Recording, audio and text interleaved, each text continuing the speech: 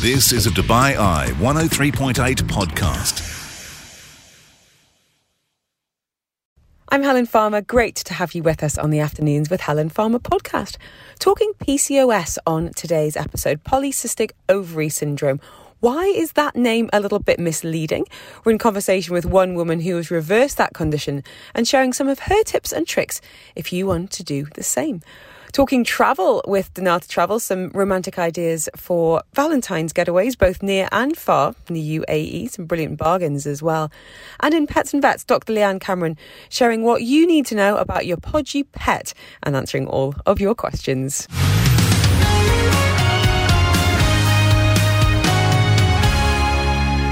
Special look at women's health today. Polycystic ovary syndrome, PCOS. I don't know if you've heard about it. It's far more common than you might realise.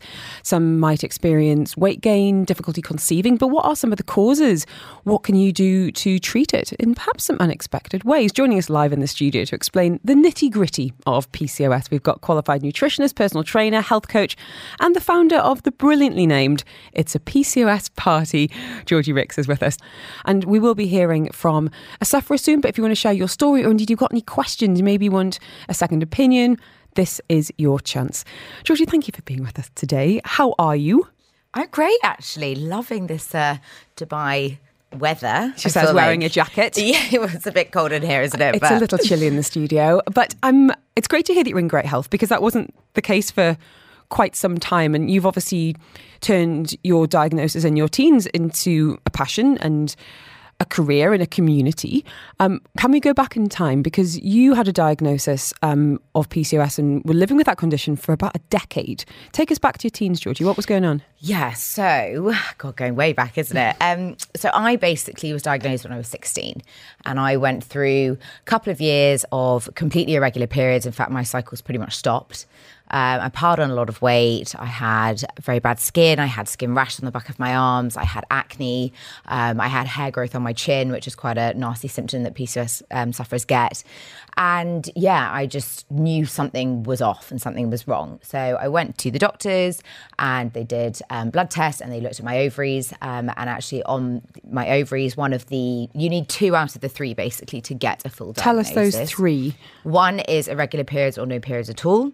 Number 2 is high androgen levels. So that is your male sex hormones. So normally they would test testosterone. Mm-hmm. And then the third one is on the ultrasound, it will look like you have sort of black pearls basically coating your ovary. And that is what they give it the wrong name, that they are cysts. They're not actually cysts, they're baby follicles, that basically it's the egg that's shed down the side when it's not released. Okay. So you had 2 out of those. I had all 3, yeah. You had all 3. just the hat trick of PCOS. So what did that diagnosis look like? And what treatment was suggested for you as a teenager? Well, immediately what they, naive to me, I guess, they put you immediately on birth control, because they sort of say to you, look, birth control will actually make some of these symptoms go away. Mm-hmm. A little do you know when you're younger, also I think we're all age 16, growing up a bit, birth control, you're like, oh, great, I'll just get on that. I won't have to have any periods. And you don't really realise the importance of actually your cycles. I know, yeah, absolutely, listening to your body, but also I think we're all a bit kind of in awe of doctors a lot of the time. And, yes, we look at Google, but yes, we look at the medical professionals and sometimes go, well, actually, there's nothing, I don't know anything about this. So, yeah. I'll do what you tell me to. Exactly. And, I'm not, the medical world is fascinating and thank God for doctors. But in this case, actually, PCOS is an inflammatory condition. It's a metabolic disorder. And actually pumping our bodies with synthetic hormones and drugs is one of the worst things that you can do. And I wish I knew that 10 years ago, because I went through 10 years of, different pills and different drugs. And actually what it does is it suppresses your natural hormones and it acts as almost like a mask over the wound, and once you come off of that, sometimes your symptoms can come back, even worse. Mm-hmm. And this is also another reason why now infertility is so high, because women are put on birth control. They're told to come back when they want to conceive, but they don't realise that after quite some time on birth control, it can take years for your actual natural cycles and hormones to get back. Mm-hmm. You're finding other ways through a huge amount of education and research and speaking to people who have also had a diagnosis. We're going to be talking about how you've reversed yours. But I just wondered, we think about how common PCOS is. What do you think the numbers are like? And, what do we know about the region? Yeah, I mean, it's huge actually now. So it was officially diagnosed 1 in 10. A couple of months ago, it's 1 in 8, but they do think it's 1 in 5. Wow. And the reason for that is just still lack of awareness, lack of education, and that's, I guess, the fire in my belly is to just constantly try and push this out, because actually it is a huge problem. And all women have hormones, and just because someone might, or a doctor might say you don't have PCOS, but you have a load of the symptoms, that still means that there is an underlying problem there. Like, we're not meant to get painful periods. We're not meant to get acne and all of these nasty symptoms. That is a sign that something is wrong in the body. And normally it comes down to hormone imbalance. And just because a lot of people have it and it's common doesn't make it normal. No, exactly. And we need to stop normalizing that. We need to stop normalizing, that we don't get a period every 28 to 35 days. We need to be ovulating as a female. That's actually what we were kind of made to do on this planet, And when we're not ovulating and when that's taken away from us, it can affect so many other areas of our health. Can I ask you about risk factors? Why might one woman develop PCOS or some of the symptoms you're talking about? Do we know much about demographic or lifestyle? Yeah, it's still really a very complicated area. I mean, I read studies every single day. That the exact cause of PCOS, they still say, is unknown. They say it can be down to genetics, but a lot of it is diet. It's an unhealthy lifestyle. It is, yes, weight gain is a very common symptom of PCOS, but that's actually to do more with your BMR and your cravings. But equally, being severely overweight or not exercising or not supplementing and not sort of following a more of an anti-inflammatory diet, that is also going to sort of exaggerate the symptoms and PCOS will develop. Georgie, tell us a little bit about your decision to then take away the meds and look for other ways, because that's a big decision. Yeah. You know what? I was in a very bad place mentally, and again, birth control can have huge impacts on your mental health. I was actually working before I started PCOS in the corporate world, loved my job, but I was having sort of severe panic attacks, anxiety through the roof, and I just thought enough's enough now. I had really bad gut issues as well from sort of metformin is a drug that they give you for insulin resistance, which, please ladies, do not take. If you're going to do anything, supplement with inositol. But again, it just comes with all of these awful other health issues, and I just thought that, enough. And I actually did the classic. I went to Bali for a couple of months. You everyone's big like, eat, pray, love cliche. Yeah, everyone's like, oh, you went to find yourself. I was like, no, I didn't go to find myself. I just went to like heal myself a bit and take yourself out of. Dubai can sometimes get a little bit chaotic, as we know. And when I was struggling so much with my health, I thought, let's go to the health capital, I guess, in the health island. We're going to be hearing a little bit about some of the supplementation, the diet, lifestyle changes that Georgie underwent, and some people in her community are adopting as well in that battle against PCOS. If you've got any questions, any concerns, please don't hesitate to get in touch. We've had a number of you reaching out about the impact of irregular periods, asking about lifestyle factors as well. I'm going to be hearing next from Nuru, who has had that diagnosis, and how she is feeling now. This afternoon's with me, Helen Farmer, talking health on the show this afternoon. This content is for informational purposes only and does not intend to substitute professional medical advice, diagnosis or treatment. You're listening to the UAE's #1 talk radio station. This is Afternoons on Dubai Eye 103.8. Joining us live on the line here at Dubai Eye 103.8, we've got Nuru Al-Mazroui, who found out a few years ago that she had PCOS. Nuru, thank you for joining us and sharing your story, what you've been through health-wise and how you're doing now. Can you tell us a little bit about some of the symptoms that you had? Can you walk us through those? Of course. Good afternoon, Helen. How are you first? I'm well. Thank you for joining us. Really appreciate it. Pleasure. So my journey with PCOS, I found out in 2020, right after lockdown, that I had PCOS. I had read the term online, but had no idea what PCOS was, and I thought it was the end of the world for me, basically.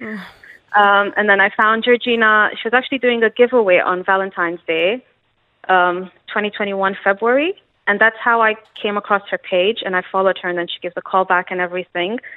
And I started working with Georgina in April of 2021, and she's amazing. Like, she's a miracle, She works wonders. We always tell her that, but she's denying it. That's but Georgina's so lovely amazing. to hear. So tell us about the change that you felt in your body then. What was... Well, how was it affecting your life initially? So I had bloating, super bad acne all over my face, mood swings. My mood swings were really bad, like super bad that I was scared of myself. But when I started working with Georgina on the first week itself, I realized I had more energy as well, which was the biggest thing. Like waking up in the morning and having energy was something that I've never experienced in the past. So on the first week working with her, the little changes that we were making into my diet and into my workout lifestyle really helped on the first week itself. So my bloating reduced. I've got no acne at the moment, thank God for that, touch wood. So that's completely cleared off. No mood swings. That only happens during the men's period. But generally, on my day-to-day, I have no mood swings. The bloating's gone off. It's the little changes that she helps implement. I want to know which changes, Niru. So what? Tell us a lot. Sign up with Georgina. This sounds great. What are some of the most notable things that when you tell your friends, I did this, I did that, you feel like have been the most effective? So putting in the steps, right? I mean, you think walking is like just walking, but doing that on a daily basis actually helps improve things. And for me, that's better than hitting a cardio at the gym, right? So you do your 10K steps a day, obviously more if you can, but that itself is a huge change because that helps reduce the weight and helps with, when you walk itself, it helps mentally, right? Definitely. And the two things that stick with me when I was coaching with Georgina is it's all about balance. So you can satisfy your craving. So I remember I'd call her up once and I'd be like, I'm craving for McDonald's fries. She was like, go get a small one, satisfy your craving, and that's it. You're done. So it's like I don't even crave junk food. I don't even crave sugary stuff because everything's at balance. So just cutting out the bad carbs and putting in the good carbs, like cauliflower, broccoli, quinoa, and all these little things, the little changes. She's got a Bible online that everyone should definitely read, and I think it's really amazing that she's done all the hard work to get to this point and that she wants to help other people make the difference. Georgina's amazing. Well, she is glowing like a proud mama in the studio now. Nira, it's so wonderful to hear the changes that you've experienced. And as you say, some really achievable switches and swaps. Please stay well. Stay talking about it. I think it's really important to hear people talking about what they've been through because, as you said yourself, you thought it was a life sentence. That lack of awareness can be holding so many people back from being uncomfortable and in pain and unhappy. And I'm really thrilled for you that you've taken some power back and feeling great. Niru, thank you so much for your time. Take care of yourself, okay? Niru, thank you. Georgina, that's lovely to hear. Oh my God, I got a bit teary. Does that make it all worthwhile, all this hard work you do? Honestly, every time I get a client messaging me, saying they've either got their cycles back or they've lost weight or the best one really is when someone's pregnant because that just, I just bawl my eyes out. I'm an absolute soppy mess. I want to talk diet in depth in a few minutes, but just quickly there's some of the things that Niru was talking about. Why is diet so important for balancing hormones? And I don't just mean necessarily just relating to PCOS, but whether it is, around PMS, around just general energy levels. Yeah. What's going on? Hormones are your chemical messengers in your body, right? And actually they all work together. They all influence each other. And the big one, the big daddy is insulin. Okay, 80% of women have insulin resistance. And if we don't treat this and reverse this leads to diabetes type 2, which we are now in a global pandemic about. We certainly are in this region as well. Yes, exactly. So it is essential that we notice if we have insulin resistance and we do everything in our power to stop that and control insulin. When we have elevated levels of insulin, this then elevates testosterone and can elevate your cortisol as well. So that then leads to those nasty symptoms and also elevated cortisol with stress. It can hinder weight loss. It can actually stop your periods as well because your body goes into a state of unsafetyness. So controlling that insulin really is so important, and that's why following a low GI diet, GI stands for glycemic index, and this actually is the score it gives a food that basically how quick it spikes your blood sugars. And it's not really, no one really knows about it because it's not on any products, it's not really, on anything that you buy. A lot of people don't, again, not educated enough in understanding food labels and what they should be looking for. But low GI carbohydrates are things like sweet potato, quinoa, hummus and carrots. I go on about it all the time. Great snack. Swap that out for, your processed biscuits and pastries. I said quinoa, didn't I? You learned Yep. quinoa queen. Quinoa queen. All your lentils, all your beans, load up on like dark leafy greens, and then also anti-inflammatories as well. Omega-3s, super, super important. We should be eating sort of, salmons and tunas and mackerels 3 times a week, and if not, supplementing with omega-3.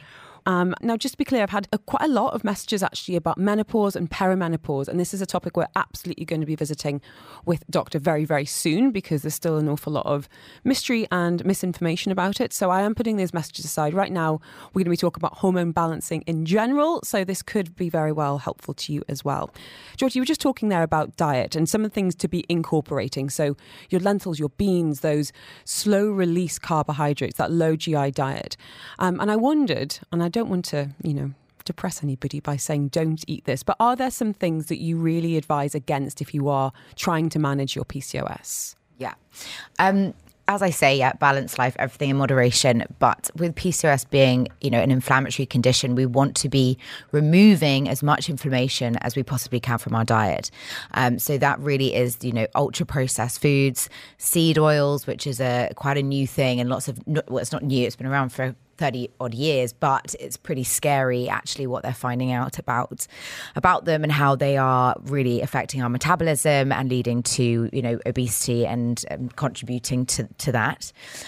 Removing inflammation, 2 things that I would also try to avoid would be gluten and dairy. There's lots and lots of people out there saying, should I do this, should I not? Because it's been quite sort of new, but I can personally say from my experience, it was the best thing I ever did, specifically gluten. You don't have to cut all dairy. Mm-hmm. You just, again, balance. Cheese is fine, girls. Don't worry. You can still have your pizza now and again. But I would just recommend anyone to try going gluten-free for 30 days. Everyone is different. Fine, but there is actually no nutritional value in gluten whatsoever. It only actually does harm to the body. It can add to leaky gut, it can add to bloating, it can add to mental clarity, and obviously chronic inflammation as well. So give it a go and see, if your symptoms do improve, because 99% of my clients have seen improvement. What about supplementation? I'm a big believer. I'm basically rattling all the time. And a lot of what I take is for hormone balancing. What role do supplements take? And is there anything that you would stand by and say, if you have got PCOS, this could be really helpful? No, for sure. Supplements are actually huge, but I can also stress that please don't go out down to Holland & Barrett and spend all of your money if you're not actually sure, what you exactly need. They're not cheap. No, they're not. And that's where I've wasted a lot of money, in the past. What I will say is there's no diet pill or fat pill out there, girls, because if there was, we wouldn't be in an obesity pandemic. So don't waste your money on that. But what you should be getting, the number one supplement I would say is inositol. We've had a question that's saying, you mentioned inositol. Can you talk about it in detail to control insulin resistant and PCIs? And what other supplements can we use? That's from Samarina. Yeah. So inositol, it's been sort of the most researched supplement regarding what it does, and it basically does the same as metformin, which is the actual drug that they prescribe you, but without any of the side effects. It's organic, it's a supplement, so it's not going to harm you. But it basically improves your insulin sensitivity. It can help bring your cycles back. Specifically with that, every client that I have put it on who have had either very irregular periods or very long cycles, we have noticed such a difference where it is just bringing the cycles back to being regular and sort of reducing those longer cycles.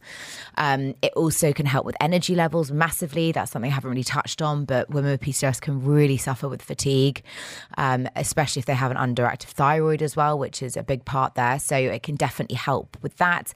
Cravings, massively. We all suffer with sugar cravings, especially if you've got insulin resistance. So, I mean, I take an inositol every morning, and I always notice, I kind of jump on and off it, I'm not going to lie, just because I'm... Do you know what? I actually bought some supplements yesterday and I was like, oh, now I have to take them. It's a bit like when you buy a book, you're like, I wish this could just be kind of downloaded into my brain. A bit like a supplement. I'm like, is it enough just to have at my bedside table? No, Helen, you actually have to take it. Yeah. So what else is on your... That's also just building habits, right? Totally. All of this is just making it a bit easier for yourself. Have them all in a drawer, above your kettle. So you're going to have them every single day when you have your morning drink or whatever it is. But stick some stickers all over your mirrors. Tell your partner to make sure you're taking it. Just do everything you can to help yourself. So what else is on your iHerb shopping list?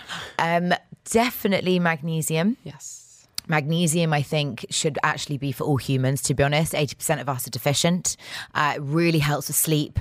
Sleep is a massive one. Again, a lot of women say they're sort of wired but tired. It takes them ages to get to sleep, but they're waking up, feeling even more exhausted, even though they've had 8 hours. So magnesium is great also for anxiety. Zinc for hair loss. Can't say it enough. Hair loss is a huge one for PCOS. I actually went through a bit of a personal one last year, where I went through a bit of an anxious state, and my hair was falling out quite badly. And actually, I've been supplementing zinc now for sort of 5-6 months. My hair couldn't be thicker and better. But the key with all of these is consistency and making sure you take them every day. It's not going to work if you have them sporadically and have, one on a Tuesday and then after a weekend on a Sunday thinking it's going to make you feel better. It's not. Georgie's with us this afternoon. We did touch on this earlier, but for anyone that's just tuned in, message here, anonymous message, which as I always say is absolutely A-OK. How do you get diagnosed with PCOS? Because we were talking there about irregular periods, you were talking about, hair, acne, fatigue. A lot of these things can be confused with, puberty, perimenopause, all sorts of different issues. So what do you tend to recommend when it comes to getting a diagnosis? What I would first say is that all women have hormones, and men, but all women have hormones, and a lot of these symptoms, if you have these symptoms, ladies, that will show that you probably do have a hormone imbalance. And actually a lot of what the diet and the lifestyle changes that I do for my clients with PCOS, it's the same for you. We have to look after our body, and what we eat directly influences our hormones.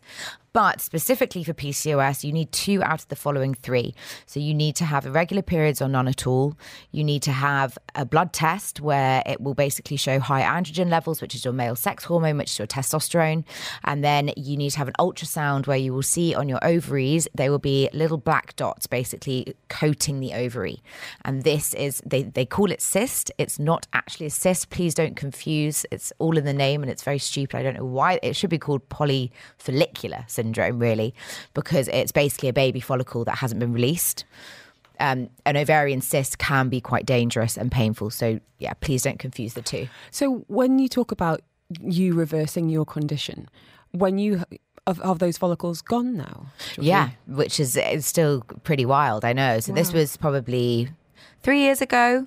And yeah, all I basically don't have it left in my body. My hormone levels are completely back to normal, my cycles, and also they did the ultrasound and literally those follicles have disappeared, which is pretty nuts. I remember lying there being like, what on earth is going on? Where have they gone? A question here, no name, saying, how does it affect fertility and those people trying to conceive? Which we haven't touched on. We did touch on it when it comes to birth control, but not obviously anyone who's trying to manage that condition through other means. For sure. So the biggest thing is ovulation. We cannot get pregnant unless we are ovulating. And if you have irregular periods, you probably aren't ovulating, or it's incredibly difficult to know when you are. So that's why having, a regular menstrual cycle is absolutely essential to get pregnant. And even if you do have a regular cycle, ladies, and you have other symptoms, you might not actually be ovulating. Because if your cortisol is really high, that again puts your body into sort of a stress environment. It will stop you ovulating because it doesn't want you to have a baby. But what I will say is there are 2 physical signs that you can look out for.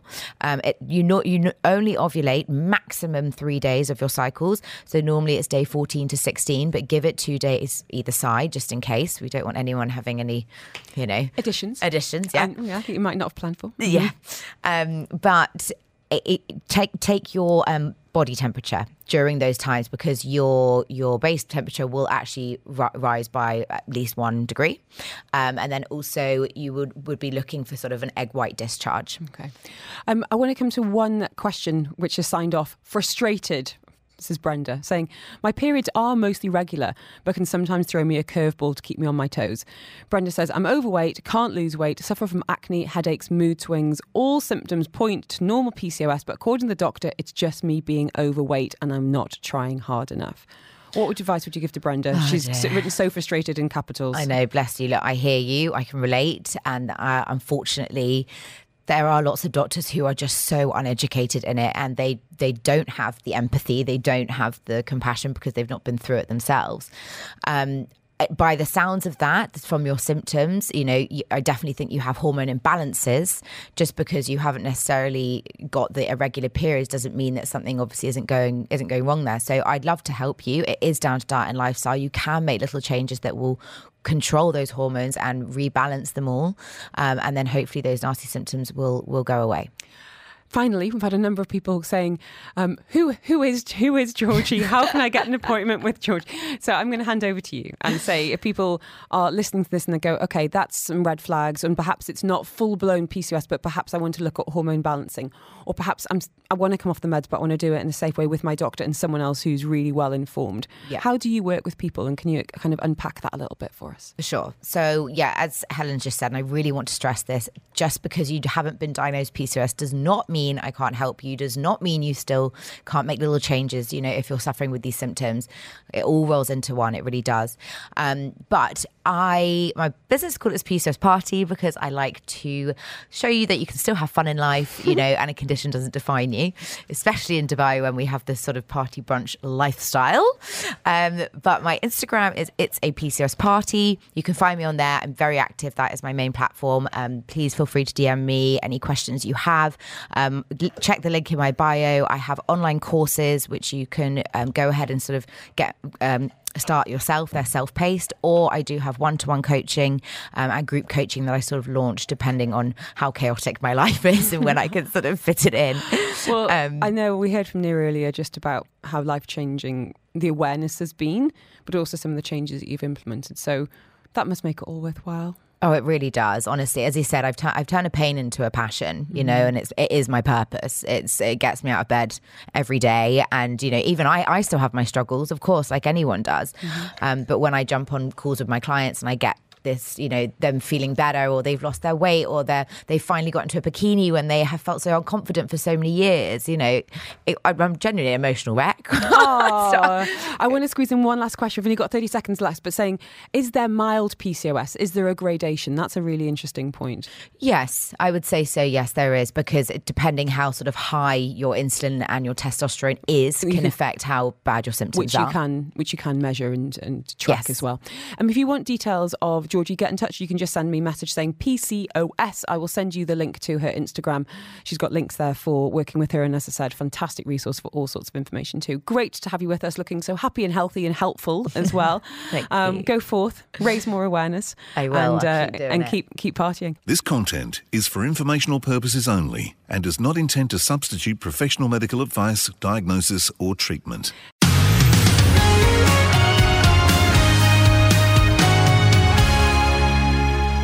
We are talking travel this hour, some ideas, some inspirations near and far, talking Valentine's Day, trends and more. Joining us live in the studio is the Nata Travels Leisure Manager, Matt Vlemix is with us. How are you, sir? I'm good, thanks, Helen. How are you doing? I'm good. Have you been anywhere since we last spoke? Any staycations? No, nothing. Just the office. Nothing since the quick dash back over festive, which I think you had too. Yeah, that's right. I've just about warmed up. Yeah, just about. But I have just booked a holiday. I feel like I don't normally have anything to report to you on the travel front, but the holiday has been approved. Tell me more. Going to Zanzibar. Ah, fantastic! First time. First time. I'm going with. I'm just taking the girls. My husband's doing his own trip a month later on his own, solo. To Zanzibar as well? No, somewhere can you imagine? No, he's going to Norway for my husband's 40th. He has booked himself a 5-day husky sledding trip. So he flies into Oslo. He gets another plane up to a place called Alta, which is Arctic Circle. And then he's going to... I don't even know how to describe it. It's a couple, and apparently she looks after the dogs, raises the dogs, and the husband is the cook. So they've got a bakery, they've got a pizzeria, and on those 5 days they'll be going to different lodges. He'll have his own pack of dogs that he's in charge of looking after, and just being with during that time. Sounds amazing. So just him, or with some friends? I think no, he's going on his own. I think they cap it at 8 people per trip. So that was his present to himself for his 40th, and I'm not invited.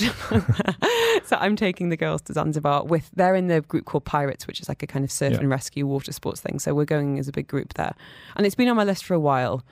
And I'm really, really excited. So. Fantastic. I've heard of sort of husky dogs as an excursion, not as a sort of 5-day one. So that should be interesting. Well, he's. I think the photos look absolutely amazing. Do you know what? While you're here, I'll tell you what it's called because I know I'm going to get messages. It is called. Can I find it? No, I can't find it. I'll find it when we have a little break because it looks like such an interesting place. So if anyone is looking for this, just send me the word husky and I'll send you the link for this. What sounds like an amazing couple. What a life. And apparently there's brilliant fishing. So they've got, really fresh salmon up there. So ice fishing, all that sort of thing. Yeah, lights, sounds amazing. All of that. Let's talk trends actually. Where are other people going? What have you noticed in terms of booking patterns so far? We've had a good mix of destinations, actually. There's quite a lot of nearby stuff. So the usual staycations, Saudi's really going from strength to strength at the moment, and Qatar as well.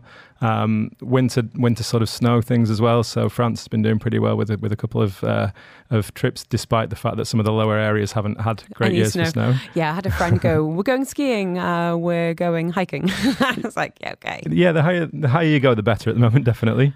And then things like the Maldives and Thailand and the perennial favourites as well are still tracking really well, and I don't think that Valentine's Day is going to change that at all as well. Are you a romantic type? Would you do a many years ago, I think, maybe. Family life gets in the way, doesn't it? It tends to, doesn't it? Yeah. So I think I am travelling for Valentine's Day this year, but not by design. That happens to be half-term week as well. That's right, actually. That's right. So where are you going? So we think we're heading to Vienna. My daughter's got a crazy idea that she wants to go somewhere cold, despite how amazing the weather is over here at the moment, and amazing the weather is in Sri Lanka and Maldives, etc. Instead, she wants us to head to cold Europe, and I think it's maybe because she wants us to go shopping and buy some nice coats and things like that. Sounds brilliant. I like the way she thinks. So Vienna for you. Okay. Let us know what your plans. We're not terribly romantic around Valentine's Day. The only trip we've taken around that time was pre-kids, and we went to Istanbul, and it was freezing. Like massively underestimated. My husband was wearing like an anorak from H&M. It was not prepared at all, but it was a brilliant, brilliant city break. Loved it. Absolutely loved it. The food was phenomenal. We did, river cruise on the Bosphorus, did shopping. We bought layers. Yeah, I've done the same. I've turned up in Istanbul from here, not thinking I'd need a coat, and paid the price for that. Valentine's Day, some breaks from the UAE. Now, Maldives, I think for a long, long, long time has been this honeymoon destination, picture perfect. And we've seen, I think, a really welcome shift in it becoming more family friendly, but there's no getting away. It is one of the most romantic places on the planet. Valentine's Day, it's an obvious one. Where are we going? Yeah, Maldives is ideal for that. And I guess it's Valentine's Day is a strange one this year because it is midweek, which usually would mean fantastic, a few days away. Mm-hmm. But it's falling during a lot of half terms as well. So you do need to balance that out a little bit as well when planning that. But Maldives is still that archetypal sort of private island retreat, beautiful beaches, lots and lots of dining options, but also a few spots where you can sort of lose yourselves as well and go for walks around the islands, sort of private picnics and things like that if you're on an occasion. So it is perfect for that. And there are so many, it's difficult to find a bad resort in the Maldives. Mm-hmm. So we can troll through so many different ones and get you somewhere that you're definitely going to enjoy and have a great romantic trip no matter what. I don't want to ask you to narrow it down, but I do want you to narrow it down, especially if there's a good deal to be had, Matt. Where have you got as your kind of some of your top picks for the Maldives? Well, we've got a great sort of package going at the moment with Sun Siam, Irufushi. So Sun Siam have got a nice range of properties in the Maldives, and they tend to be focused on different things. So one might be family and one might be romance and couples and things like that. So Irufushi ticks the boxes really nicely. It's it is a private island. It's got a number of dining options. There's sort of 14 bars and restaurants, so you can do a few days there and dine somewhere different every time. But also, it just doesn't feel that big. Mm-hmm. There's some seclusion, there's some luxury, lots of experiences on offer as well. So you can have a romantic time, but also be quite active while you're there as well. I want to talk money because it's not the cheapest of destinations in Maldives for good reason. When we think about the quality of the accommodation on offer, obviously the food as well, activities. Are there any deals to be had? Yeah, there are. And also you bear in mind that it's real peak season in the Maldives at the moment. The weather is, weather's changing a bit, I guess, across the world, but it is the best time of the year to travel in terms of climate and everything as well. So we've got a 15% saving on this offer though. And you can do 3 nights at the Sun Siam Irufushi, including breakfast, including your seaplanes, which is an experience in itself as well. Various added benefits for honeymooners or anniversaries. So if you want to sort of falsify your wedding certificate or something like that, then I wasn't going to say that. I was like, you can have an anniversary for your first date or your first kiss. Definitely Exactly. stick that on the Are You Celebrating box. Too right. And they don't like to specify what these specials are. They like it to be a nice romantic surprise for you when you get into the room. But we can have all that from about 9,000 dirhams per person, just over actually. And that's everything all in there. So you'll enjoy that one.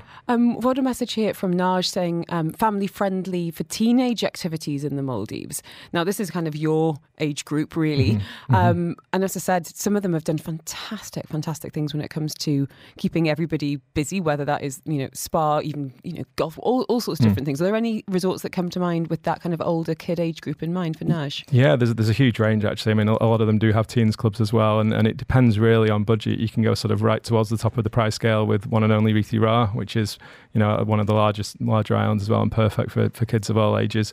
A little bit lower down, but still really high luxury is some of the Anantara properties. Digu, for instance, which has a really sort of generous room sharing basis as well. That's where you can trip up with the Maldives if they force you to take an extra room sometimes, then it doubles the bill.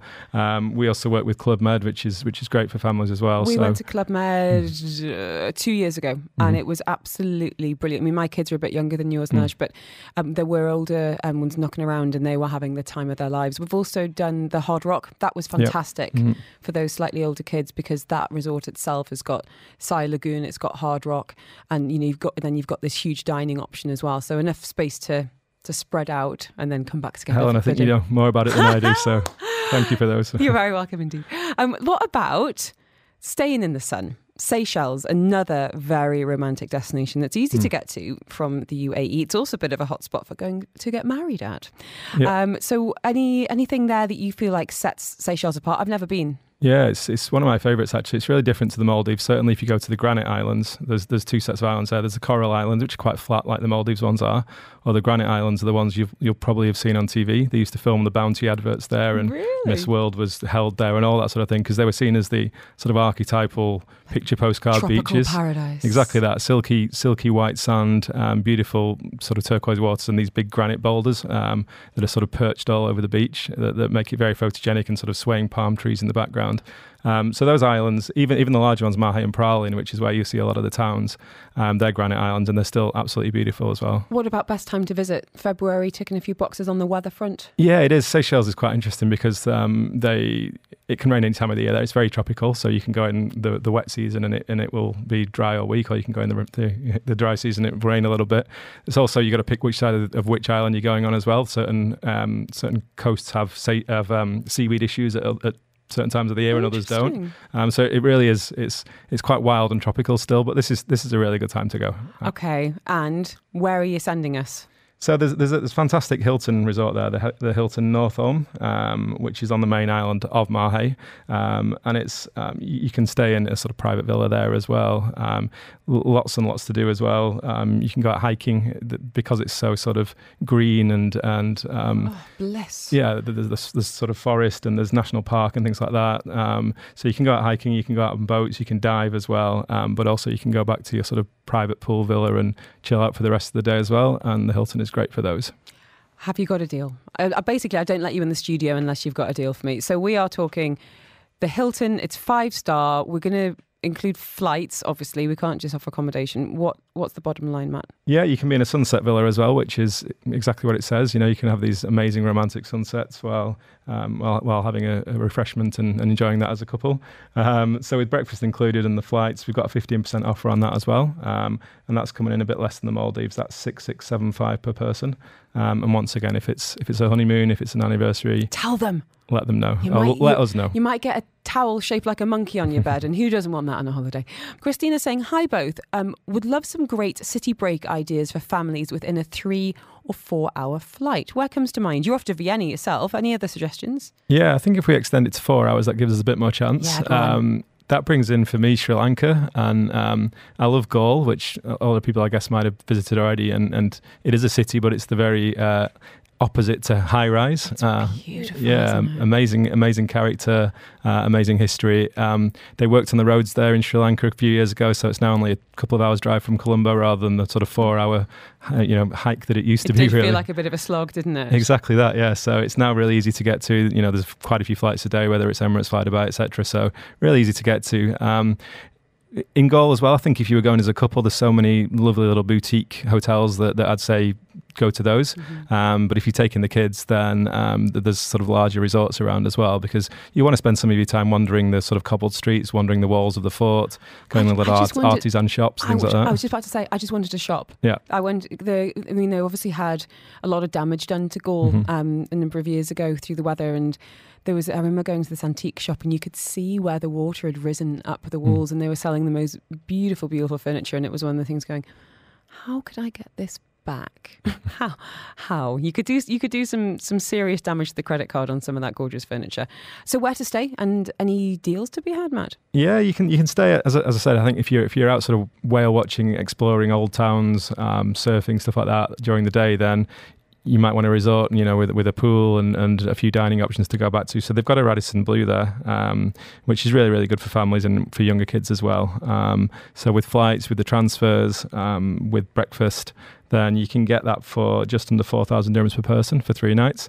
And the kids are quite a bit less than that sharing as well. Hope that helps, Christina. Hope that helps. Let's go to Barcelona. We've been talking some Valentine's Day deals, and as you're saying, it's falling over half term, midweek. Barcelona, one of my favourite cities. Yes, for the architecture, mostly for the food, to be honest. Yeah, both of those things. And for me, I love it as well. It's one of my favourites. The one thing there that might detract from a romantic break is the presence of the football there as well, the Camp Nou and all that sort of thing is well worth a visit. But as you mentioned, the Gaudi architecture is incredible. The food is brilliant, the Catalan food. They've got the Gothic Quarter there, Las Ramblas. They've got the beach, which might not be time for swimming at this time of year, but still very pretty to look at. And a lot of new hotels have come out there over the last few years as well that have really enhanced the staying options there. So where would you recommend? And where, as I said, we've got a great deal there as well, Matt. Yeah, so there's a really sort of modern, funky property called the One Barcelona, which is really central. It's about 10 to 15 minutes walk from Las Ramblas, and it's on one of the main streets there that looks right across at one of the most famous Gaudi pieces, which is Casa Mia. So they've got a rooftop sort of restaurant and bar there as well, so you can sort of overlook these sort of buildings from your rooftop terrace. So all that with you can stay in a cozy room. This is a couple's trip, not a family's one. If you're staying there, you can get a cozy room with breakfast, another 15% discount through Donata Travel, and your flights, and that's 4,280 per person for a 3-night stay. So really well worth it when you're travelling that far. You've got some money left for some fantastic food. Okay, a number of messages going, where can we find this? This is all on donatatravel.com. Let's talk local, because it is over half term. Might not be able to get away. So any staycations that you'd recommend for Valentine's Day? Yeah, there's lots, and I'd like to start really close to home for those that are in Dubai to get you a real bargain. And it's perhaps not the sort of area of town you'd think of for a romantic break, but it's in the Sofitel the Obelisk down in the Wafi area. Talking about food, that hotel, I mean, you've got Chef Russell Piazza there, who's actually going to be at Taste of Dubai, heading up as executive chef, and the food offering across so many of their restaurants, whether it is, roast dinner, Japanese, it's phenomenal for food. Yeah, fantastic. That's what I was going to emphasise as well. We've got the French brasserie there, Far Eastern food as well, lovely sort of pool and lounge area as well, and the views as well with the design of that building. Then the views from the rooms are incredible as well, and you can wander over to Wafi if you want to do some shopping. Also, Wafi, I haven't been there yet. They've got this new kind of immersive light experience. I think it's called something like Aya, A-Y-A, and it's a bit of an Instagram gem. I keep on seeing people posting about it, and it looks absolutely stunning. So I'm going to try and go. But yeah, if you fancy having a little look, that could be a good one to incorporate into your foodie trip and walk off some calories as you have the immersive walking tour. So any deals to be had? Yeah, so to stay at that in a deluxe room with breakfast and the savings on the stay, it's less than 400 dirhams per person for a couple, 395 per person. And you'll have a really nice night of entertainment, dining and views. So very romantic. One of the newest hotels, I would say on the block, on the Palm, is the new Marriott Resort. Have you had the chance to go yet? What have you hearing about it? I haven't been yet. It's brand new. Either, yeah, a lot of our team have though as well. So we do regular, they call them site inspections within Dubai. Do you go around with a little notepad and a tiny pencil like mini golf? Yeah, they make the notes, and to answer questions firsthand, and they've experienced it. Of course, it's right next to various other hotels and the sort of Palm West Beach entertainment options as well. It looks like a fantastic resort. It's the first Marriott resort in Dubai. There's Marriott hotels, but this is the first resort. And I think it would be for a slightly livelier Valentine's break as well, because there is so much to do in that area. Numerous restaurants and dining areas and bars and things like that. So now, here's a question. There are a couple of obvious exceptions when it comes to price on newly opened hotels, but does that tend to be a good time to get a good price? Yeah, it's really good, and often on the Palm as well, and with that style of resorts you do get your half board included, and that is the case for this one as well. So you can get a night in a deluxe queen room with a complimentary upgrade to half board at the moment, and that's $680 per person for a night. We've got time for one more. What have you got for us? Okay, well, there's... You see the rustling of papers. Okay, right, we've got one more. We've got to find the best possible one. This is actually a really interesting one, because, again, it's a slightly different area of town. So instead of sort of going for all the Palm or all right on the beach, we've got one in JVC, which is the five. Is this the one that's got lots of little private pools and it's got a bit of a party feel to it as well? It's very, very funky. It's very what you'd expect from Five, I guess, from what they've done on the Palm as well. And then they've taken this to a more suburban area, more residential, and I think it's slightly less party, but still, if you want to have a stylish brunch there, for instance, then they're more than happy to accommodate that.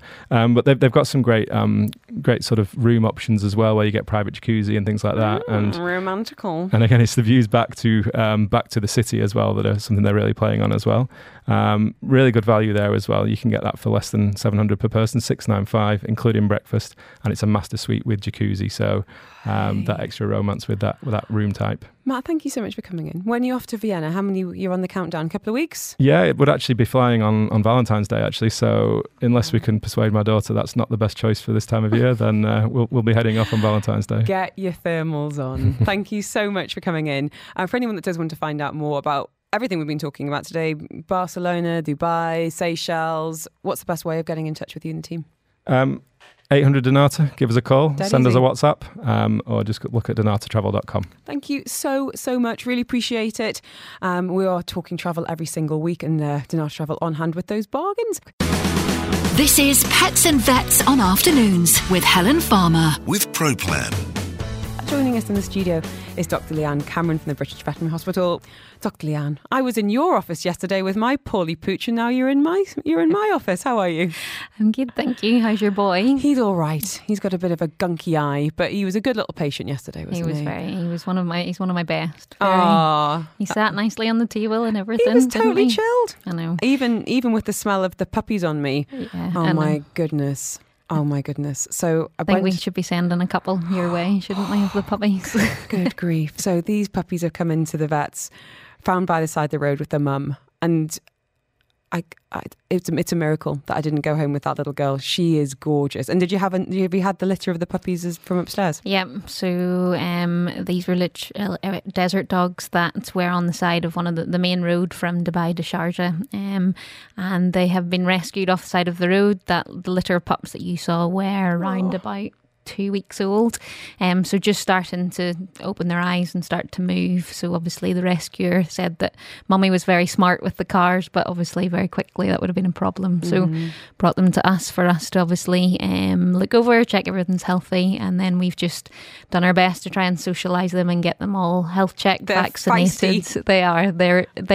There's 7 of them, so they're sort of learning from each other and a lot of things. But they've actually had their second vaccine today, so we're hoping over the next week we can send them out to fosters and anybody else that might like. Don't look at me. I've told you we've got a 1 in 1 out policy on dogs in our house, so thank you for your thing. But I might come along for a little cuddle. Yeah, anytime. Now, one thing that struck me yesterday when I brought Jarvis, our Cocker Spaniel, in, is as soon as he came through the door at the vet, it's like I'll pop on the scales and just see what he's weighing, and I find it quite interesting just to see how he's getting on. But it did make me think about podgy pets, because there's been a study out of the UK actually talking about the Brits have become a nation of overweight pet owners, more than 1 in 3 admitting their dog is overweight. This is according to research. 28% of owners admit to feeding their pooch leftovers such as chicken, chips and even pizza. 1 in 5 regularly feed their pet from the table, and half never bother to measure the amount of food they give them.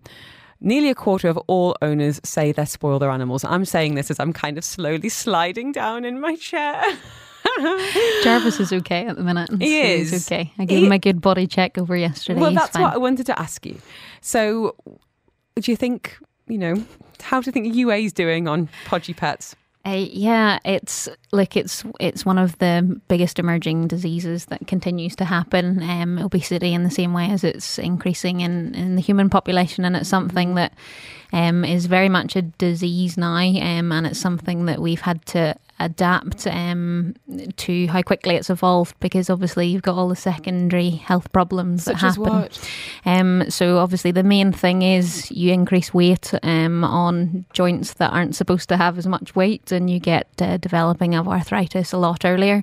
So, and then you couple that in the UAE with obviously summer times where we're limited to the amount of movement that we can do, and very quickly that can escalate very quickly. In cats, overweight cats, more and more start to develop similar to a type 2 diabetes, like an insulin resistance, Really? like humans would get. What about things like heart disease?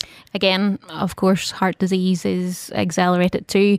A lot of our cats and dogs genetically can be more prone to heart disease, and it has been proven that the more overweight the patient is, the quicker that becomes a clinical problem. So it's certainly something that, because of that, as a practice, and majority of vets will do that, as soon as you come in to the practice, before you come into my room, I know what the weight is.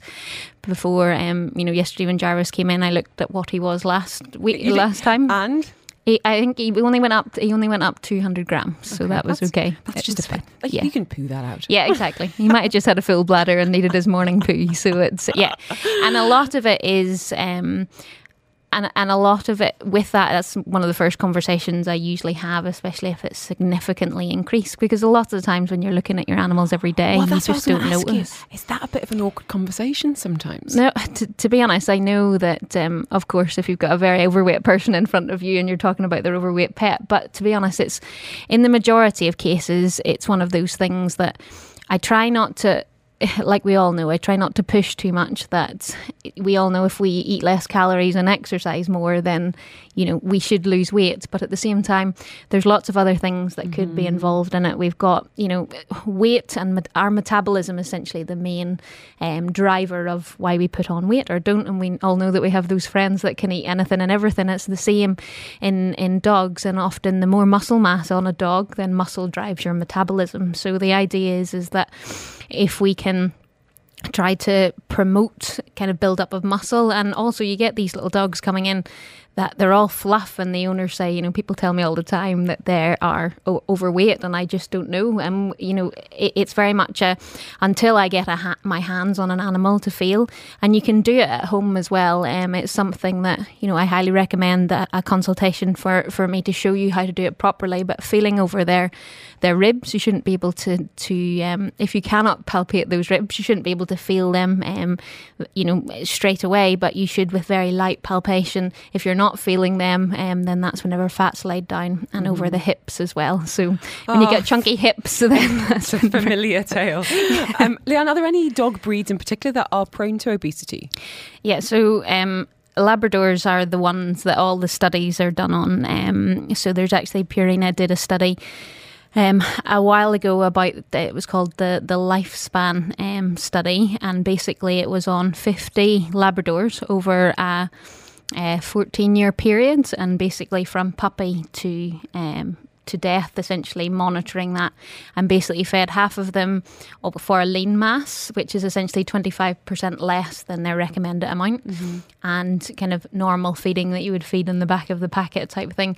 And in that study, it actually proved that they lived almost 2 years longer in the lean body mass than in the overweight. Wow. So that is the significance in it, and that was a peer-reviewed study, so it certainly stands in ground. But to think that you could have another 2 years with your animal just by, and it's that whole thing, isn't it, killing our animals with kindness. Yeah. It is, I do have to be, and often it's one of those things that I find I have to get the whole family into the consult room, because mum, if I started saying to you, you would say, well, actually it's my husband's fault, he gives them X, Y and Z. Or you're given a little blame. treat, but you're also not taking into consideration that there might be the odd bit off the kid's plate, and there might be, it all it all adds up. It all adds up for sure. But there's certain things, and another really good thing which listeners can try at home was something that I learned recently at an obesity talk of a specialist that came over from the UK. And we get cats as well. Are actually over 60% of cats are overweight, more than dogs, obviously, because they live much more sedentary lifestyles. And one of the things is that if you have a cat, and like Hendrix, my cat, squeals at me all the time for foods, and they do at that age. They often and people just feed them because the Arabian Mau type things, they're very talkative, and often if you feed them, they feel better and don't annoy you. So, but actually, there is feeding zucchini or courgette. So I was blown away by this until I saw videos of it and fed it to my own cat. But introducing zucchini into their foods, they absolutely love it. So it's got fibre, water content, has potassium and important electrolytes, and it just fills them up, and it's very, very good food for them. So steam some zucchini or courgette or whatever. Depending on your passport. Depending on their passport, what you call it. Give it a go and let us know how you get on. How interesting. They're not afraid of it like they are with cucumbers, though. Well, chop it. Don't give them a full one. Dr. Leanne Cameron with us this afternoon. Top tip there for if you've got any other hungry, howling cats. To the text line, Leanne. Marianne's been in touch saying, we rescued a cat 3 months ago from Jebel Ali village. We've called him the Bear. I'm not too familiar with cats, but he's had funky eyes recently, mucus, etc. When I took him to the vet, got antibiotics. When I gave him the tablet, not easy, he started really frothing at the mouth. Is this something I should be worried about, or is this quote unquote cat behaviour? Can't seem to hide the tablet in butter like you can do with dogs. Thanks as ever for your help. Yeah, and the cats are a hard one, certainly to hide tablets in. And the problem often is that us professionals, I have all the scrapes and scars from many years of tableting cats, but not to big myself up, but I make it look easy in consult. And a lot of the times that is because you're pushing the tablet to the very back of their mouth and they don't taste it. Unfortunately, a lot of medicinal, some medications do have a nice kind of beefy flavour or something like that, which is fine. But the majority of them, in the same way as the medications we take, have that very medicinal flavour, and it causes them to hypersalivate. So even though you're probably trying to put it in his mouth, it's very much he's tasting it, and then that's provoking this hypersalivation type reaction. With the gunky eye side of things, it can be quite common, especially in street cats, to have cat flu, which is often a viral thing. So actually, usually after about 5 days of antibiotics, if it's not improving, it's probably not going to improve. So I think if the gunky eyes are still present, we probably need to look at being more topical. So actually using topical eye meds, which is much easier to apply and actually works quicker. And luckily for us, there is an antibiotic injection that if it's really deemed necessary, we can give it, and it lasts for 14 days if it's implicated. So that takes away. Being scratched to ribbons, Marianne. Okay, so it could be a two-prong attack there. Yeah, I think we just need to probably reassess. Brilliant. Sure. I hope that helps. Jane and Mary have been in touch on the text line saying, we are counting down the days until we get our gorgeous rescue girl. We would like to rename her. How easy is that to do? Any tips? It's estimated she's about 2 years old and is currently called Cookie. Oh, so changing a name. I love this question. Yeah, no, it's something that obviously with rescue animals, a lot of the time, over time they get used to a particular name, but the chances are that Cookie may not have been Cookie for too long, and they associate. They can understand, probably, they reckon dogs can understand about 20 words. Walkies usually being the first one. And after that, yeah. I think my dogs are far more intelligent. But they're more in tune with us, so they can pick up on our movements much more. And presumably tone of voice and things like that. Yeah, exactly. So when you're changing it over, it's very much you can sort of change straight away. They're not going to get offended by it or anything like that. What I would probably do is, as she's coming home, I would do it gradually over a couple of weeks just so that she's familiar. But to be honest, everything's going to be new to her. And if you just say Cookie in passing, but the new name we, say very excitedly and lots of treats, clapping, treats, praise, everything, then they generally do quite well. One of my colleagues did it in a changed name from Jackie to Honey, and she was a Jackie. Yeah, I know. I mean, I love a human name for a dog as much as the next person, but I feel like Jackie's pushing it a little bit. Exactly, and that was, she was called Jackie for 9 years, and I used to look after her, and she responded to both because my sons couldn't, quite fathom that. Gosh, but that's really tickled no, me. it's not. Not too obviously, tricky. learning recalls and things, you use the new name. Recalls probably the only thing that you really need it for, but they respond to your voice and your. Jane and Murray, all the best with Cookie. Let us know how it goes, and let us know as well what you're going to change that name to. We've got a question here from Nilu saying 8-month-old puppy, digestion's never been great. Soft poo, not running, but he's quite pukey. We've all tried lots of different brands, grain-free, licky mats with yogurt and peanut butter, bland diets of plain rice and chicken, salmon, tuna. All sorts of things he eats have been eliminated one at a time. We've spent thousands on investigations with nothing conclusive. Is it possible he just has a naturally dodgy tum? Yeah, of course. It's possible for dodgy tummies that just need very sensitive care. And unfortunately, a lot of the times it can be feeding a specific type of hydrolyzed food along with probiotics, along with some antibiotics. A lot of the times when we do investigations, we try one, and then if it doesn't work, we move on to the next. But there are some of these patients, and I know how frustrating diarrhea patients can be. It is one of the most chronic diarrhea is one of the most frustrating for pets.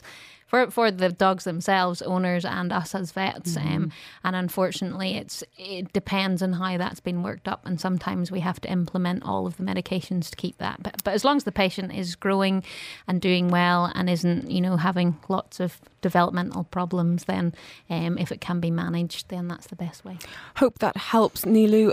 I've got a question here from James, which really made me giggle, saying, any clever ideas you can share on how to deal with our feline escape artist? We've got a young male cat called Jerry. We think part Bengal was a rescue. We keep him in at night as otherwise he does tend to wander, and there was an episode last year he went missing for a few days. We've got a lockable cat flap set up for his own chip, but he headbutts the cat flap and we were worried he was going to break himself or it. So we've put some plastic boxes in front of it, hoping it would keep him in. No. This morning we found he'd slid his paw behind the boxes, hooked into the cat flap. So what else can we try?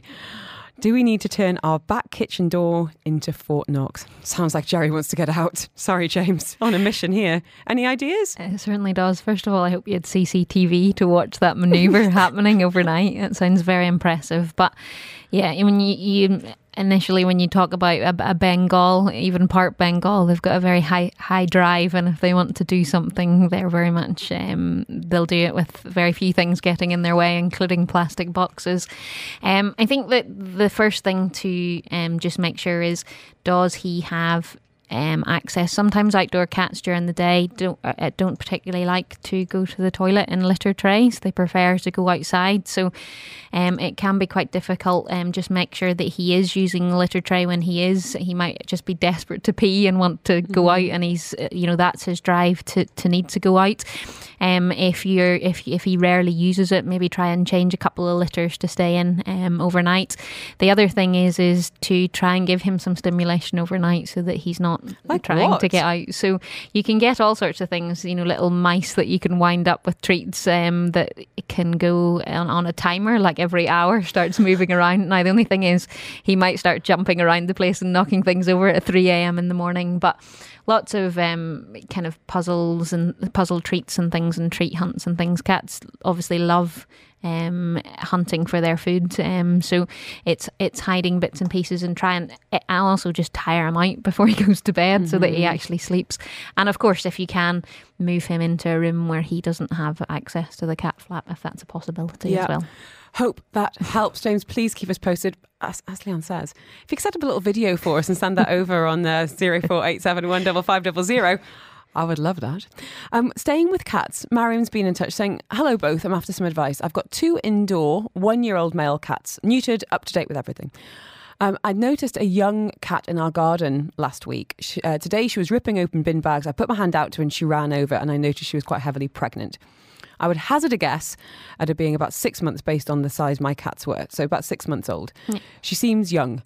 I've taken her in, put her in my secure bathroom with bedding, cardboard box with sheets, towels, hot water bottle, food and drink, which she wolfed down, litter tray, some toys and a little light. She's not trying to escape. She's really friendly, which makes me question if she's a stray. But with her being so young and pregnant, I don't want to leave her outside. Any advice? Am I doing the right thing by keeping her in? Is there anything I should be doing that I'm not? I feel bad for her locked in a room with no company with my 2 spoilt boys in the house. Oh, Mariam, thank you for that. What comes to mind? Mariam, you sound like you're doing a great job. I think the only thing is now that you've moved her in, she might never want to leave with the constant supply, but it sounds like, bless her, she's obviously at end stage of gestation and trying to produce milk, and if she's trying to wade through the bins, and she's obviously going to much appreciate what happens. All you can do is, if you want her to be in a situation where hopefully she'll end up going back outside after she's had the kittens. The good thing at this time of the year is that the weather's quite good, so even if you're worried about, oh gosh, now have I made the commitment for this cat and all these kittens, there's so many garden cats that are very, very happy as long as they have their constant supply of food. Yes, young cats, she was probably caught in her first season, but rarely, as I say, we let nature take its course and don't interfere, and they rarely have any problems. But I think the key thing is just watch out for any restlessness and the early stages of labour. And to be honest, the best advice I can give is to just try and leave well alone. Provide the food, increase the calories. Little and often is key, because in the same way as us when we're heavily pregnant, your stomach shrinks, so little and often is the key.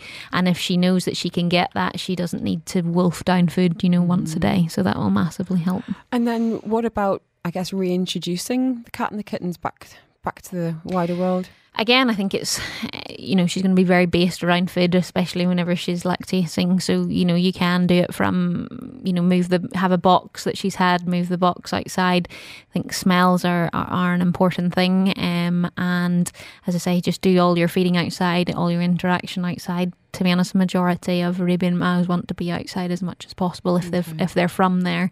But obviously at the minute, I think she's just enjoying all of your affection, which is amazing, which she deserves. Bless her. As all new mums should have. Well, listen, Mariam, all the very best. Please send us photos of the kittens. Please. I want to come to this question, staying with cats, no name on this one, but happy to help, saying my cat's third eyelid has been up, saying I'm not sure if this is the right terminology, for a few days.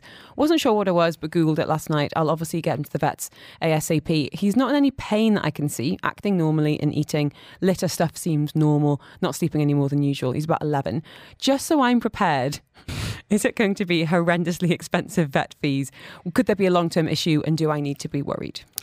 Yeah, of course. Unfortunately, it's one of those signs that could mean many things. So, but what I will say is that there is a syndrome called Hawes syndrome, which can be caused by a virus, which is often self-limiting. So if both are affected, then usually, as long as everything's normal in terms of eating, drinking, everything else is normal, and there's no squinting or discomfort in the eyes, then often it's absolutely fine to monitor for 3 or 4 weeks to see. As soon as you get any evidence of discomfort, it's like anything with eyes, it's very important to get it checked out. But certainly, as I say, the other thing that can happen, third eyelids can go up if they have tapeworm infestation, so just make sure up to date with worming.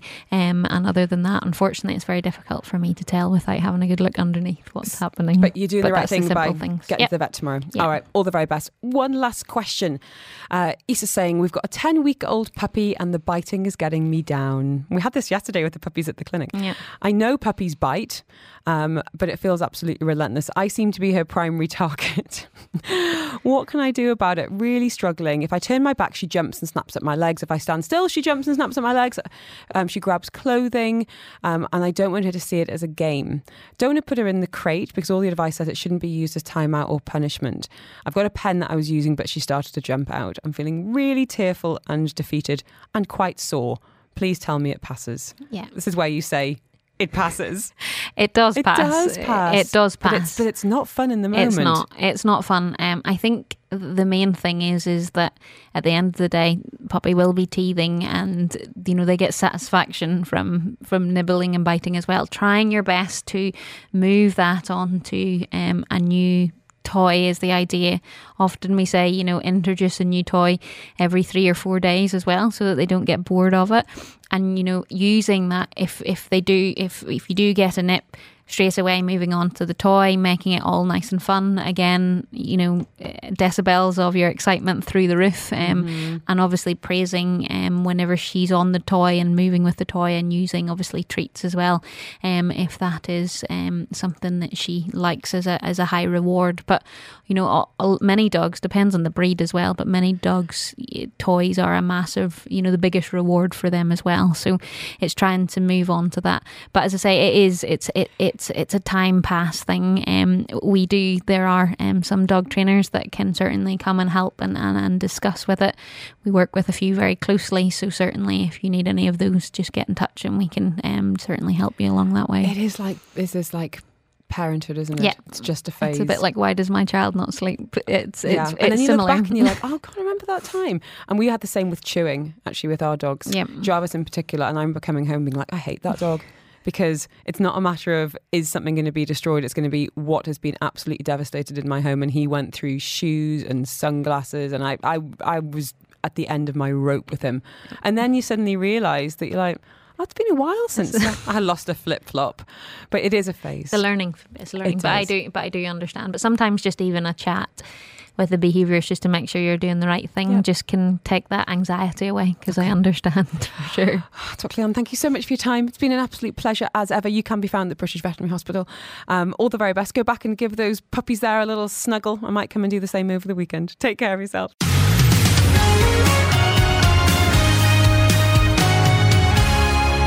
And thank you for downloading this episode of the Afternoons with Helen Farmer podcast. Don't forget, you can subscribe. You'll get it direct to your phone as soon as it's out. And you can listen to me live on Dubai Eye 103.8, Monday to Friday between 2 and 5 p.m. You've been listening to a Dubai Eye 103.8 podcast. To enjoy lots more from Dubai Eye in the United Arab Emirates, just go to DubaiEye1038.com or find them wherever you normally get your podcasts.